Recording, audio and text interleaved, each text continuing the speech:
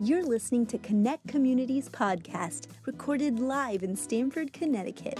If you'd like to know more about our community, stop by our website at www.connectcommunity.tv.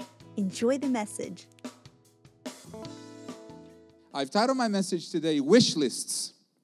Wishlists. And we're going to read from a passage in Philippians chapter 2, verses 12 and 13. And it says, "Work out your own salvation with fear and trembling. For it is God who works in you both to will and to work for his good pleasure." Now, we all have wish lists, right? We all want things, especially in this season of the year where it's a season for presents, a season for giving. We want things. We want new things. We want things we've never had, things that we see our friends enjoying, and we think, I want to enjoy that too. I want to have that too. We want old things that we used to have, and we don't have any longer. Maybe it's a season that you lived. Maybe it's something that you used to enjoy, a hobby. Maybe it's a part of your life that you don't get to experience anymore, and you want it. It's part of your wish list. We want to do things. We want to travel. We want to learn. We want to take that class. We want to work. We want to look a certain way, right? We want to wear a certain style. We want to undo things. Undo a toxic relationship that you wish you've never developed. Maybe you feel like you need to get a little bit healthier, so we want to get rid of the excess weight. We want to get rid of debt. We want to undo things. We want to sell the house, sell the car, travel, and just see the world. And as we celebrate the holidays, as we celebrate this season, and we get ready to welcome a new year, we are bombarded. We are surrounded by suggestions, by options on what to put on that wish list. All around us, there's a market that we're a part of, screaming at us to influence this very important part of us, which is our will. And they're trying to fill up our wish lists, not because they have our best interests at heart, but because we are part of a system that is competing for our attention. Not necessarily looking to the ultimate goal or design that we were made to, not necessarily looking to our purpose, but there are many options out there to fill our wish lists and to drive our will. Now, this is something that we need to understand, because if we are going to accomplish anything, good or bad, if we're going to accomplish anything, whether it's purposeful, whether it's part of God's plan for our life or not, it's going to be driven by will. It's going to be driven by our will to get informed, our will to get educated, our will to experience, our will to dream, our will to get ahead. And here's the problem with that, is that many times, and this might have happened to you here in the past, many times our will can be unhinged, can be without a foundation. And an unhinged will is seeking for meaning. You seek for those things that matter. You seek for fulfillment. And your will is really up for grabs. Whatever is the next greatest option, whatever is the next best option gets your attention. And there you go, following that path. Not sure of the outcome entirely, but you got to try it out. Because deep inside, you're searching and you're looking for that place, that final and ultimate place where your purpose will be fulfilled. Or on the other end, your will can be connected to this idea that you have of yourself, and you're completely sure of who you are. You know exactly who you are, what you need to do, and you know exactly your path to follow, and then you have an experience. You have a transforming experience in your life. You have a traumatic experience. You have something that changes you. Maybe a big mirror is put in front of you, and you realize, you know what? I'm not the person I thought I was.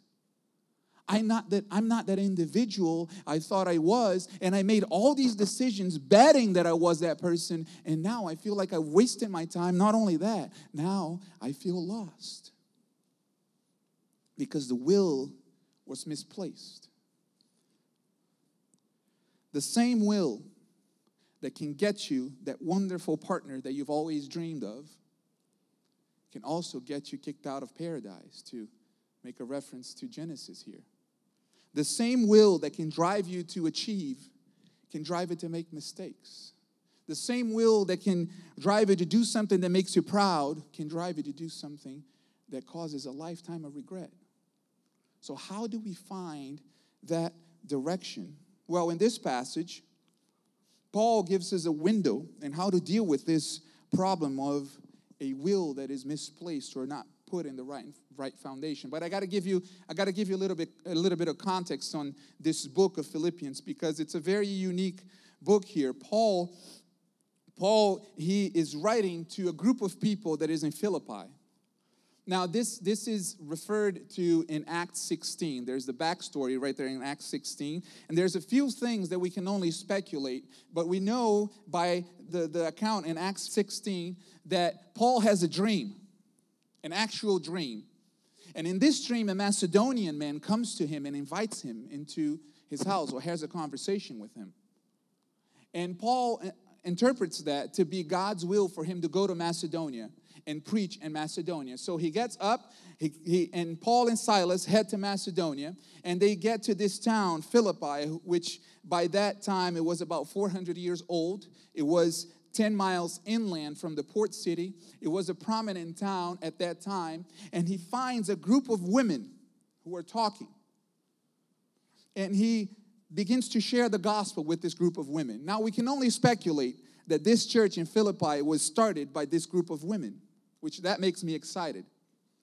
And this one woman called Lydia convinces them to stay with her in her house. She says, if I found favor, like if you've seen the transformation in my life, please, I'm paraphrasing, please come to my house and stay. And we understand that that's how that community started. Now, here's what happens. Paul is interested in developing that community. He's interested in pastoring that community and shepherding that community to growth. But Paul gets arrested. He is arrested, and now he's in jail.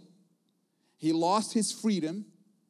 And in jail, he wants to make sure that this group of people continues to grow. He wants to make sure that they continue on the path that they started. Now, it is worth to say that this is a society that is a patriarchal society. It is an authoritarian society that looks for the leader.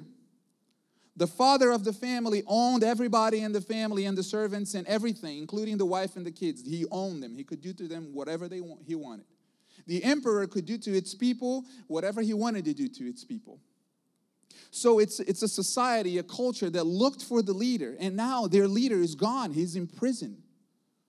And Paul begins writing to this group of people. And he begins to say things like, listen, I am convinced that he who began the good work will complete it until the day of Jesus Christ. He points it to God. He says, listen, I didn't start it. It's really not built on me. This whole thing is built on God. He introduces this brand new idea that these individuals, independently of how influential they were or not, independently of whether they were wealthy or not, independently of whether they are educated or not, they actually can come into the presence of God and grow. They come into the presence of God and have a relationship with God and progress in their lives, even though Paul is not there with them. And he uses Jesus as the prime example of this new mindset. And he goes on Philippians chapter 2, we see Paul encourage them with these words. He says, so if there's any encouragement in Christ, any comfort from love, any participation in the Spirit, any affection and sympathy, complete my joy by being of the same mind, having the same love, being in full accord and of one mind. Do nothing from selfish ambition or conceit, but in humility count others more significant than yourselves. Let each of you look not to his own interests, but also to the interests of others. Have this mind among yourselves, which is yours in Christ Jesus, who, though he was in the form of God, did not count equality with God a thing to be grasped, but emptied himself by taking the form of a servant, being born in the likeness of men. He relates this with such eloquence, But this is kind of shocking to his readers, to his listeners. This is very shocking because this was a culture that was used to class. This was a class system culture. If you were poor, you were less important than someone who was rich. If you were not educated, you were less important than someone who was more educated. The blood that was in your veins mattered. Your family name mattered. Who you were mattered. If you were a Roman, you had one kind of status. If you were not a Roman, you had a different kind of status. And this is a town comprised of Macedonians, Romans, and Greeks. It's a mixture, and they are very much under this patriarchal authoritarian culture. And Paul introduces this idea of equality, this idea of preferring one another, this idea of humility, of actually considering someone else more important than yourself. This is unheard of. And he says Jesus himself abdicated of his divinity for you and I. He did not count equality with God to be something to be grasped, but he made himself a person. Not only a person, he made himself a servant. And here he sets the scene, he sets the picture that not only drives them to this idea of honoring one another, but opens a new realm of possibility to these brand new Christians. Where he says, work out your own salvation with fear and trembling, for it is God who works in you both to will and to work for his good pleasure. Let's break that down a little bit. He begins by saying, listen, work out your own salvation. In other words, you can do it. You can do it yourself. You don't depend on a religious leader. You don't depend on an authority figure for you to actually come to God. You can do it yourself, and you should do it yourself. You can work out your own salvation. You are able to do it with fear and trembling. Now, this is a very interesting expression. Fear and trembling was a Greek expression that meant to describe someone who, even though he or she felt like he didn't have the right capacity to fulfill the requirements, even though the person felt like they didn't have the ability to fulfill what it was required of them, they did it anyway with their best effort. That's what fear and trembling means. It means that even though you don't think you're able to do it, you put your best foot forward. Even though you don't think you are fully able to fulfill the requirements, you go for it with your best effort. And he says, you know what? Work out your salvation with this mentality. Even when you think you're going to come up short, even when you think that you have too much in your past, even when you think that you have too much debt counting against you, do it. Give it your best. For it is God who is at work within you. It is God who works within you to will and to work for his good pleasure. What he's saying is, as you work out your salvation, even though you don't think you can, but you put your best foot forward, God works within you, and he begins to transform you. Now, there's a transformation that takes place. Even at your will begins to be reshaped by his will. Your desires begin to be reshaped by his desires. And when that happens, your outlook begins to change. Your purview of life begins to change. It transforms you from the inside out. God does not do this in an authoritarian way. He's not imposing his will on you. He's not saying you do this because that's what I want you to do, period. He's transforming you from the inside out. He's transforming your will as you work out your salvation. So then, you begin to have new thoughts. And some of you here, you've experienced that in your life. Because you began a connection with God maybe not too long ago. And maybe you're here this morning, and you're not even a Christian. You're not really part of a Christian community. You came because somebody dragged you here, and you're here now. Well, too bad. Welcome. We love you. But you have this sense that your life is meant to mean something, and you have this sense that you need a place of rest. You need something to connect to. And I got to tell you, when you connect to God, he begins to transform you from the inside out. And that's where you begin to have new ideas, new thoughts, a new outlook for your life, you begin to have this sense that your life has purpose, that your life has meaning, that you were created for a purpose, that you were created for something bigger than yourself. He transforms you from the inside out for his good pleasure with the will that's pleasing, perfect, and good. That tells me this, that our wish lists, however full they may be, should have as the first item, God's will. The qualifier, God's will. To present to God our wish lists, really trusting in his will for our lives. But here's the question, how do we actually do that? If the key to have this transformative will of God in our lives is to work out our salvation, how do we do it? How do we work out our salvation? What is this magic thing that can change us from the inside out? How do we work out our salvation? Well, Paul shares 3 things that he did and that you and I can do. Everybody here in this room can do this. You and I can do these 3 things. And if you've been in church for a while, you know this, you've heard this, you've read this, you probably have this memorized. But if this is something new to you, this is something that you can do today. You can start today. We're going to look at the next chapter, Philippians 3, verses 13 through 15.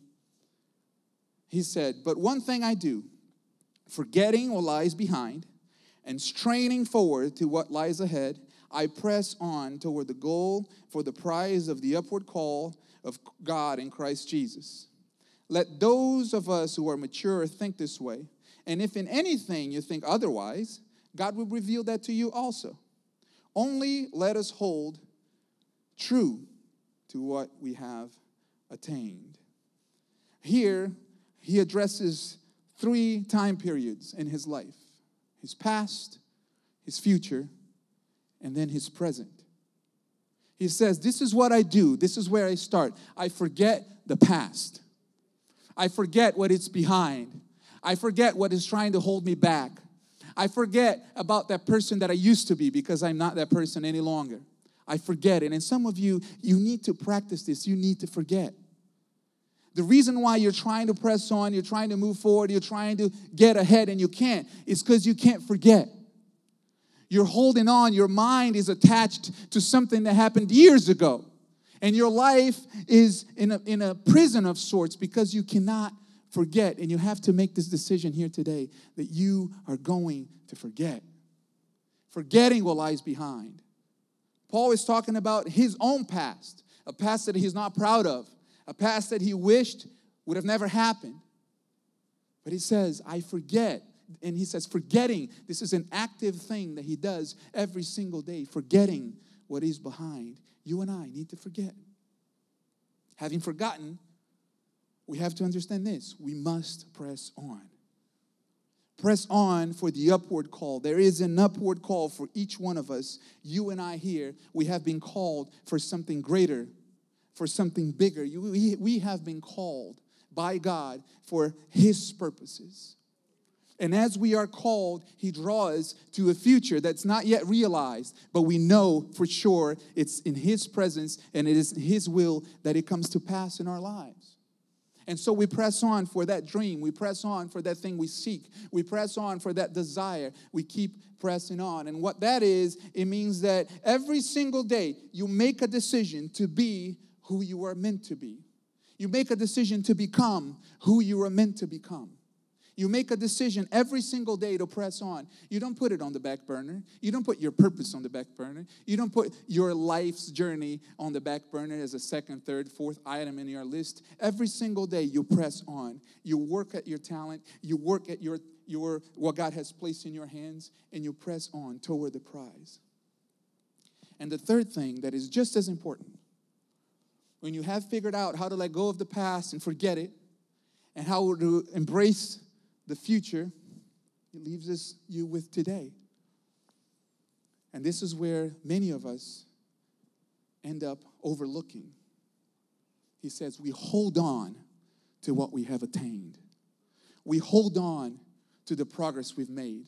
Some of us, we might get discouraged by how far we need to go. But we need to remember how far we've come, how far God has brought us, how much we have already attained, and we need to hold on to it. Here's why it's important to hold on. Some of you might have heard this saying before. Everyone wants a revolution. No one wants to do the dishes, goes the saying. Everybody wants a transformative life. Everybody wants to be extraordinary. But nobody wants to do the dishes.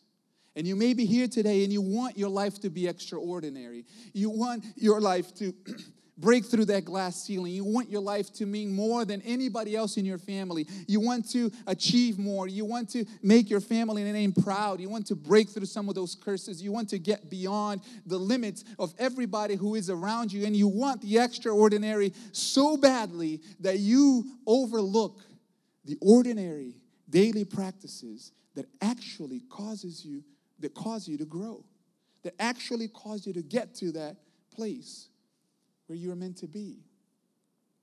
We forget that we need to do the dishes. We want the extraordinary. We want the revolution. But we don't want to do the dishes. You know, your will be tested. As your will is transformed, to press on toward that goal, it will be tested. It will be tested by fatigue. You will be tested by days where you don't feel the motivation to press on. You don't feel the motivation to keep going. Your will be tested by the latest fad, the latest trend that is going to try to grab your attention and distract you. Your will be tested. But do you have the resolve, the commitment to pursue the thing that God has called you to pursue? Do you have the commitment to become who you are meant to become? Do you have the commitment to be transformed daily? You know, you might be somebody who will do something extraordinary. You might be someone here who will invent something that is going to change the world. You might be somebody here who will produce something that's going to transform thousands of people's lives. And you feel like you're meant to do that. You feel like your life is meant to mean way more than it does right now. But you don't feel like anything within your reach is actually above average. You don't feel like your talents are above average or that anything that you have is above average. And you may be discouraged by that. In other words, you feel like God has called you to change the world, but He has you in front of the sink with a sponge in your hands and a bunch of dirty dishes that nobody cares for. Let me encourage you with this. Trust God and do those darn dishes. Trust God and do the dishes. Every single day, work your salvation and hold on to what you have attained. And trust God, because He's not letting you go. He's not going to let you go. He's not going to let the purpose that He has planned for your life to go. He's not going to let what He has invested in you and purposed your life for to go. So I want to do something with you today where we can start this process of forgetting, pressing on, and holding on. Some of you here, you actually need to forget. You need to forget certain things that are holding you back. See, Paul, in this scripture here, he lists all the things that he done that he regrets.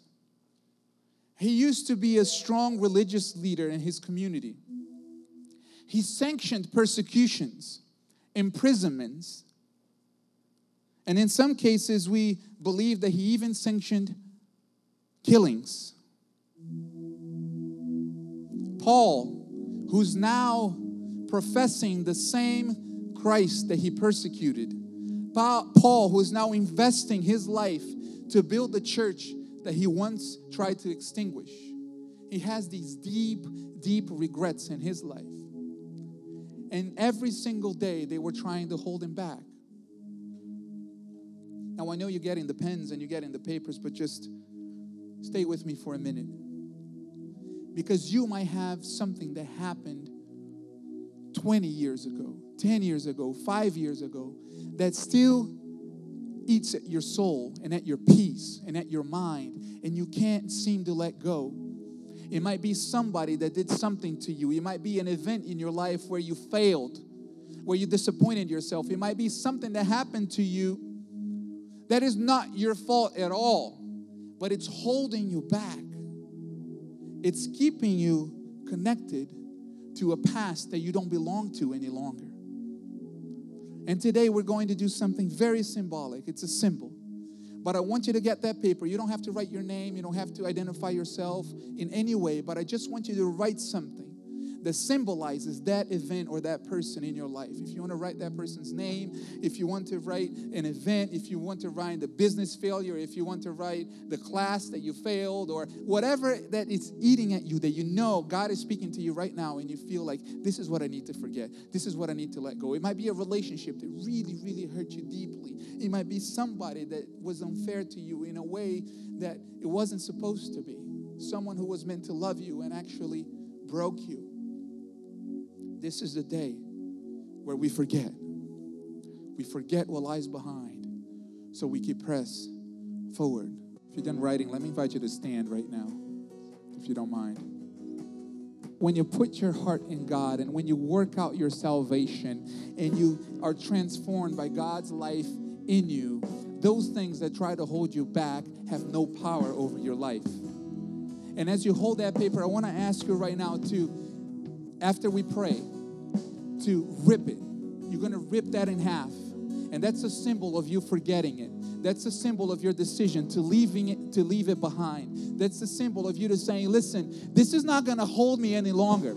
This is not going to hold me back. This is not going to keep me from pressing on and from growing, from pursuing the purpose of God for my life. I'm not attached to this any longer. Maybe it held me for a year or two. Maybe it held me for a few months, but no more. Not anymore am I going to be held by this negative thing that's trying to keep me from God. So right now, if you don't mind, let's just open our hearts and pray together. God, I present every single person here before you, Father. Every situation, every real situation, Father, that your people went through. And we present this record of debt. We present this record of condemnation. We present this record of guilt before you, Jesus. And we receive your forgiveness. We receive your redemption. We receive your restoration, Father. And we decide to forget it. This morning, we forget those things that are behind. This morning, we forget those things that the enemy constantly tries to accuse us of. And we embrace your freedom. We embrace your love. We embrace your hope, Father. We receive your forgiveness in the name of Jesus. What you did on the cross, we receive it, God. Continue to transform us. Continue to reveal yourself to us, Father. For you have washed us indeed, and we are made new indeed. So we give you our hearts. We give you our minds. And right now we cancel this record against us in the name of Jesus. And you can rip it and sing, "You washed me."